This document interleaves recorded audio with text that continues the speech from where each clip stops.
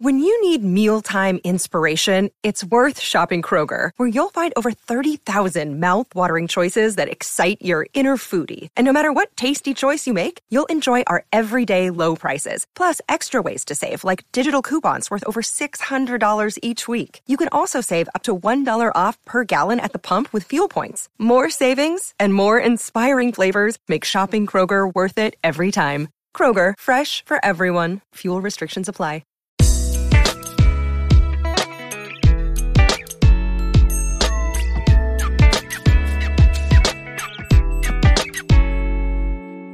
I mean, really, I established a relationship with all my subordinate leaders and the soldiers.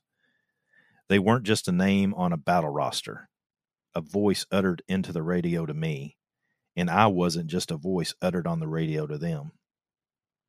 Everything I was saying, basing on where I wanted to go, was building a team, a group that completely trusted each other. You aren't going to establish that if you can't talk with each other, if you can't interact with each other. It wasn't just my XO, my executive officer, or one or two platoon leaders.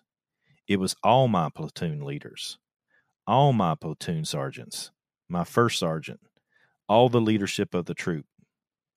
You know, I didn't do anything without that cast of 10 or 12 buying off on it. We went to lunch every day together.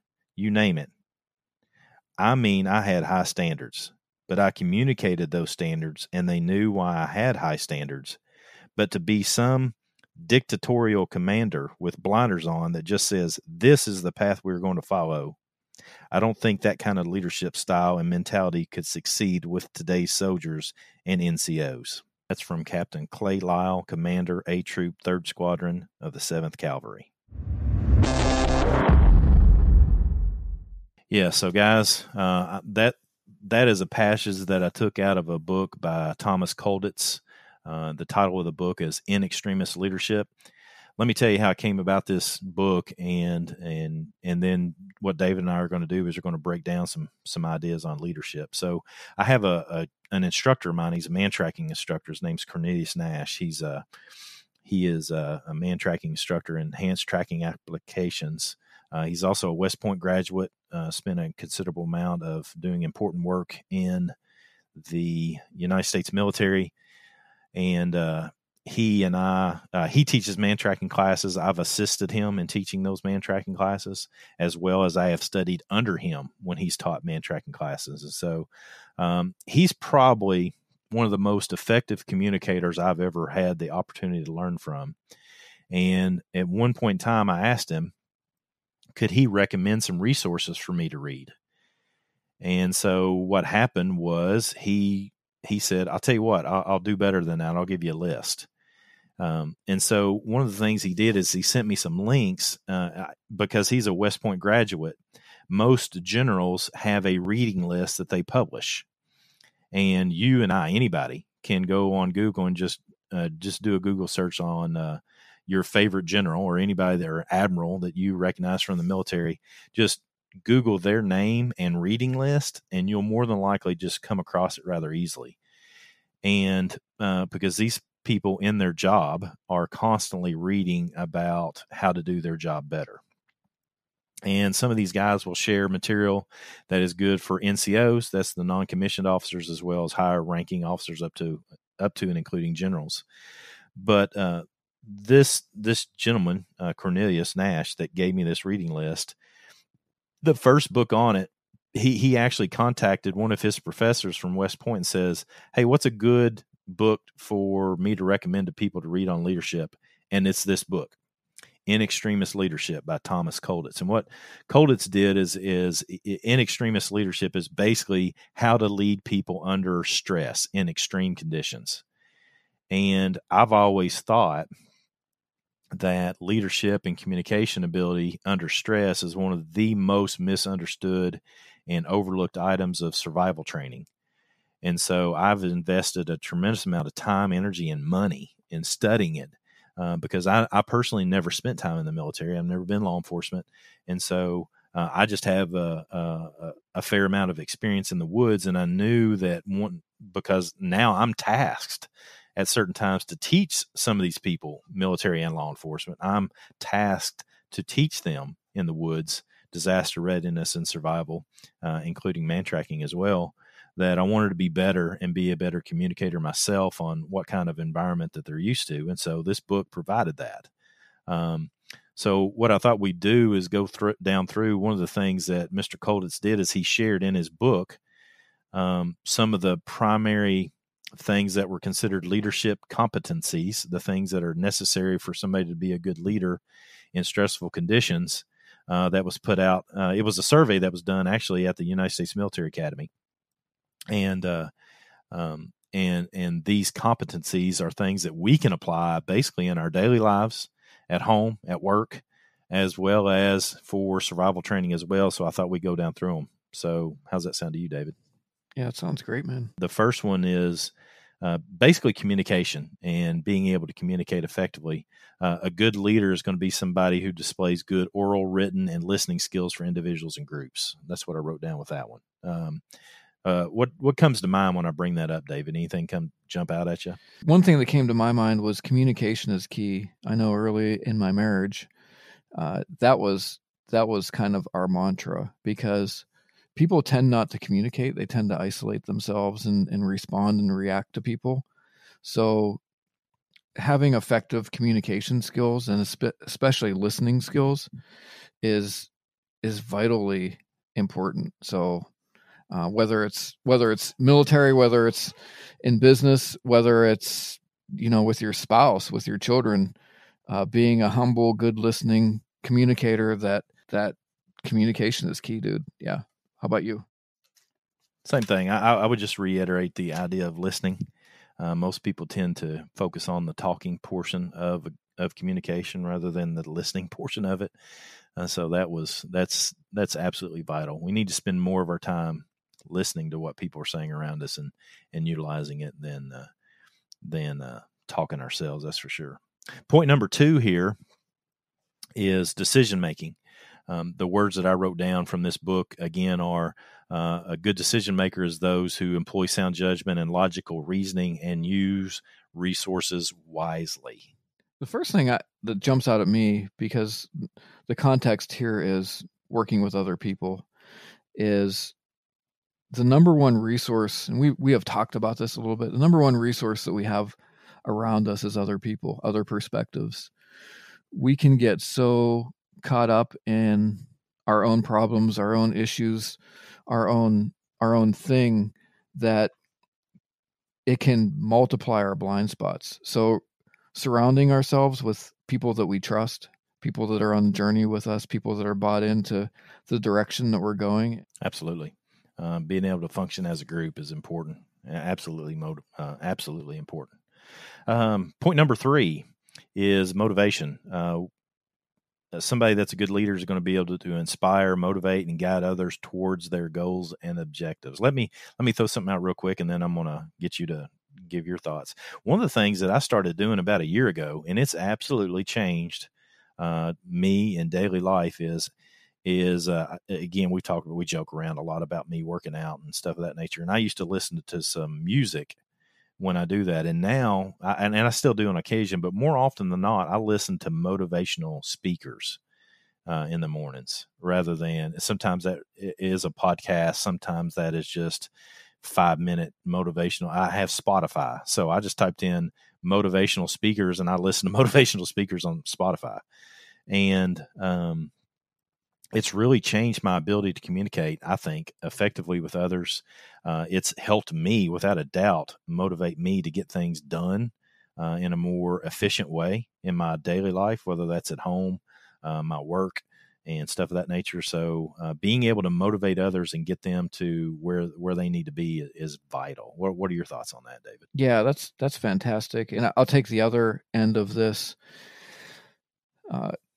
When we came out with the MSK1 knife, I had a heart to keep the manufacturing in the United States. Well, we were a nobody company out of nowhere, working with manufacturers that have a lot of other projects that are going to bring them a lot more money.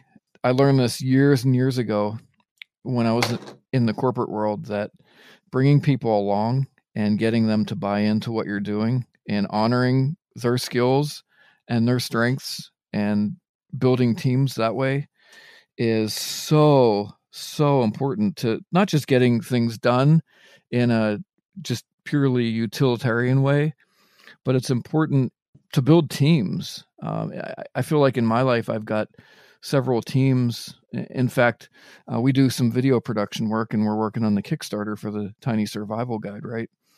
And through several other projects that we've done, we have some voice talent that if you heard, well, when you hear the Tiny Survival Guide voice talent that I have on that, you're going to say, wow, I've heard him on Discovery Channel. Wow, I've heard him cool. For National Geographic.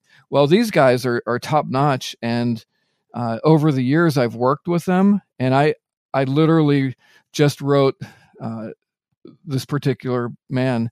And I said, I just want to thank you for being part of our team, all these years. I mean, he's been working with us for about 3 years. And I think it's just important to honor people, to call them to their best, and include them in what you're doing. And I've just found that to be a particularly advantageous thing for everybody. Next on the list is planning. A good leader is someone who develops detailed, executable plans that are feasible, acceptable, and suitable. I will say without a doubt that this is where I fail miserably.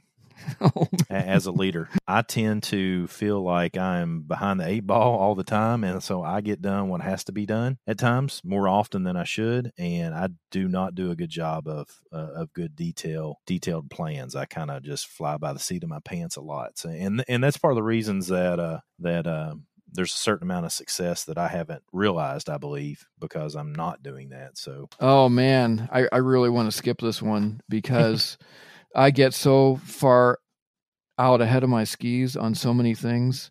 And I mean, you're kind of chuckling there because you know me enough. And then I rain terror down on myself. I've said oftentimes that I'm the worst boss I ever had. And it's gosh, I need a business manager. So if anybody has some spare time and they want to help me with planning, that would be awesome. My plans are mostly in my head on chalkboards and on sticky notes. So this is an area that I have been working on for the last year to push things off of my plate so I can really do a better job planning, because actually that helps everything else out in the whole continuum of working with people. Next is executing. Executing is a leader who shows proficiency, meets standards, and takes care of people and resources. Getting stuff done. How many people? Man, there was one organization I worked with that the gentleman that I worked with was probably one of the most visionary people I've ever worked with. This guy was an idea generator, and he just didn't have the capability and didn't surround himself with the people to make stuff happen and get it done. It was really sad because I could see it, and he actually could see it too. It was just the situation at the time didn't present itself where he just surrounded himself with people that could help get things done.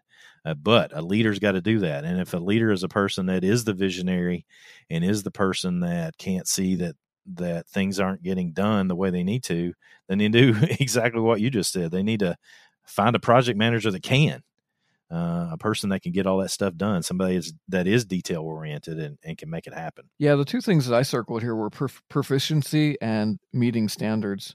And I think those are really important because I think they can really hone in a lot of things. Like, for instance, if you get 10 things on your bucket list that you have to get done like in the next month, but it's a year's worth of stuff, focus in on the most important one or two and get those done and make sure that they are the absolute best work that you can put out. Because I feel like, success breeds success, right? The people around you that are supporting your efforts, cheering you on, are part of your team, are seeing that what you're doing is you're putting out high quality work versus just getting stuff done and knocking things off your list, things that are just falling short. They're not well planned. They're not well executed. you're just going to start losing the trust of your team and people around you. Do it right or don't do it at all. I think it just gets down to that. So proficiency and meeting high standards, I think, really brings a team along. There's several more here, but they can all, to a degree, get clumped into one thing, and that is improvement. And that it kind of segues really well with what you were just saying, in that we've got to be looking for any opportunity that we can to improve the status of those that work at our level, those that work for us, those that work above us, and the people that we're there to serve. Well, if we're developing, like you are developing, a knife that meets a need for people, then you need to be, all those organizations you work with, you need to be working with them, but you also need to keep in mind that you're trying to meet the needs of the people that are going to be buying the knife, right? Because you want to sell the knife and you want it to be a good tool when they have it. Same thing with our tiny guide that's coming out. We wanted to have a resource that's real useful to people, but we've got to constantly be in the business of improving ourselves. As far as survival training is concerned, man, I'm just telling you right now, to be brutally honest, that's the thing that's missing.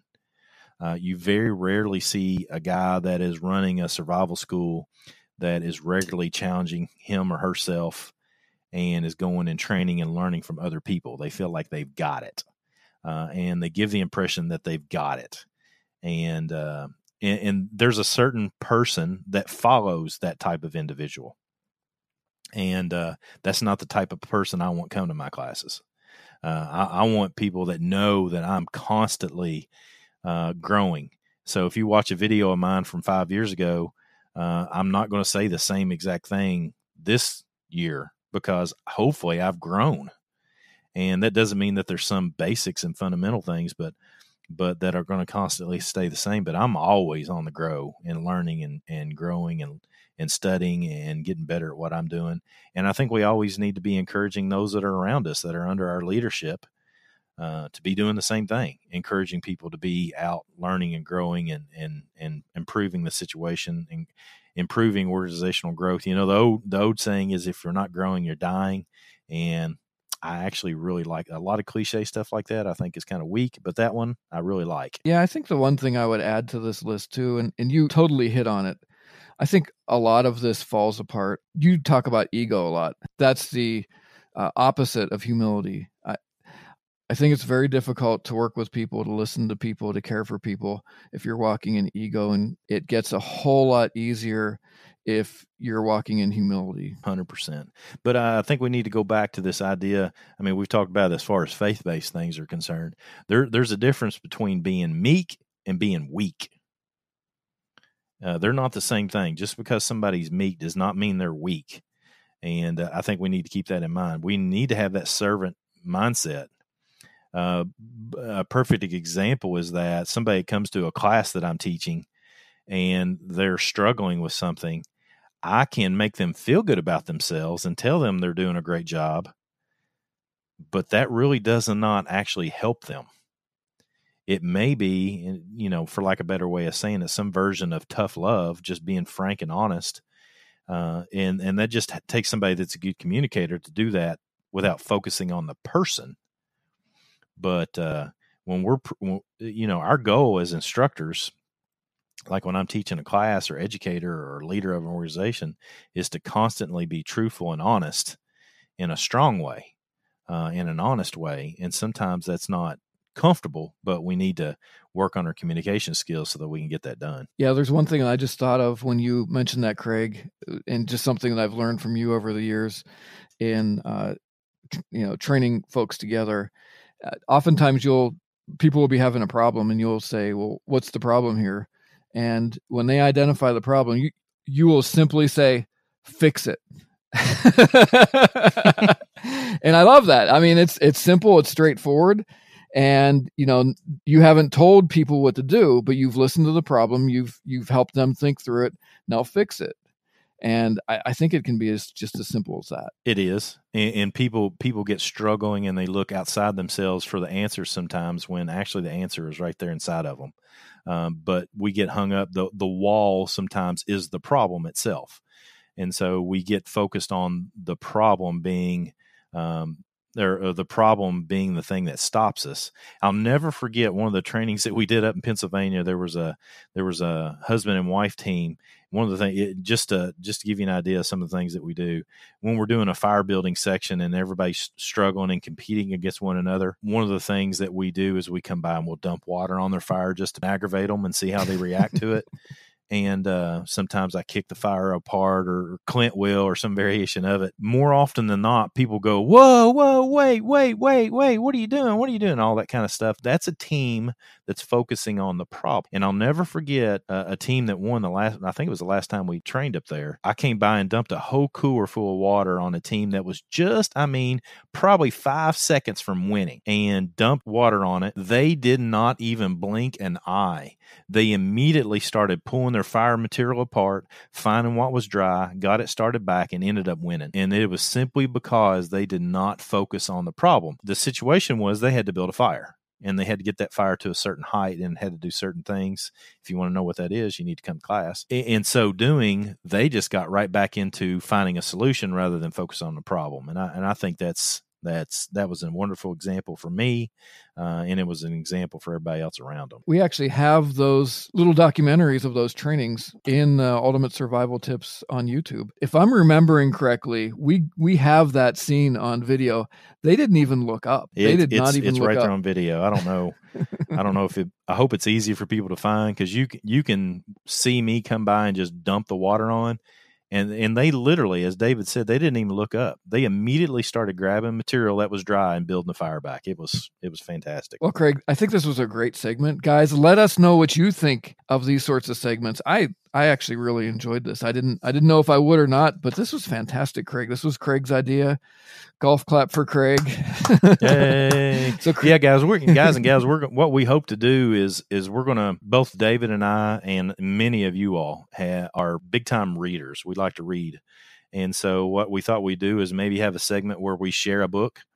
And again, the book today that we're sharing from is called In Extremis Leadership by Thomas Kolditz. That's Kolditz, In Extremis Leadership.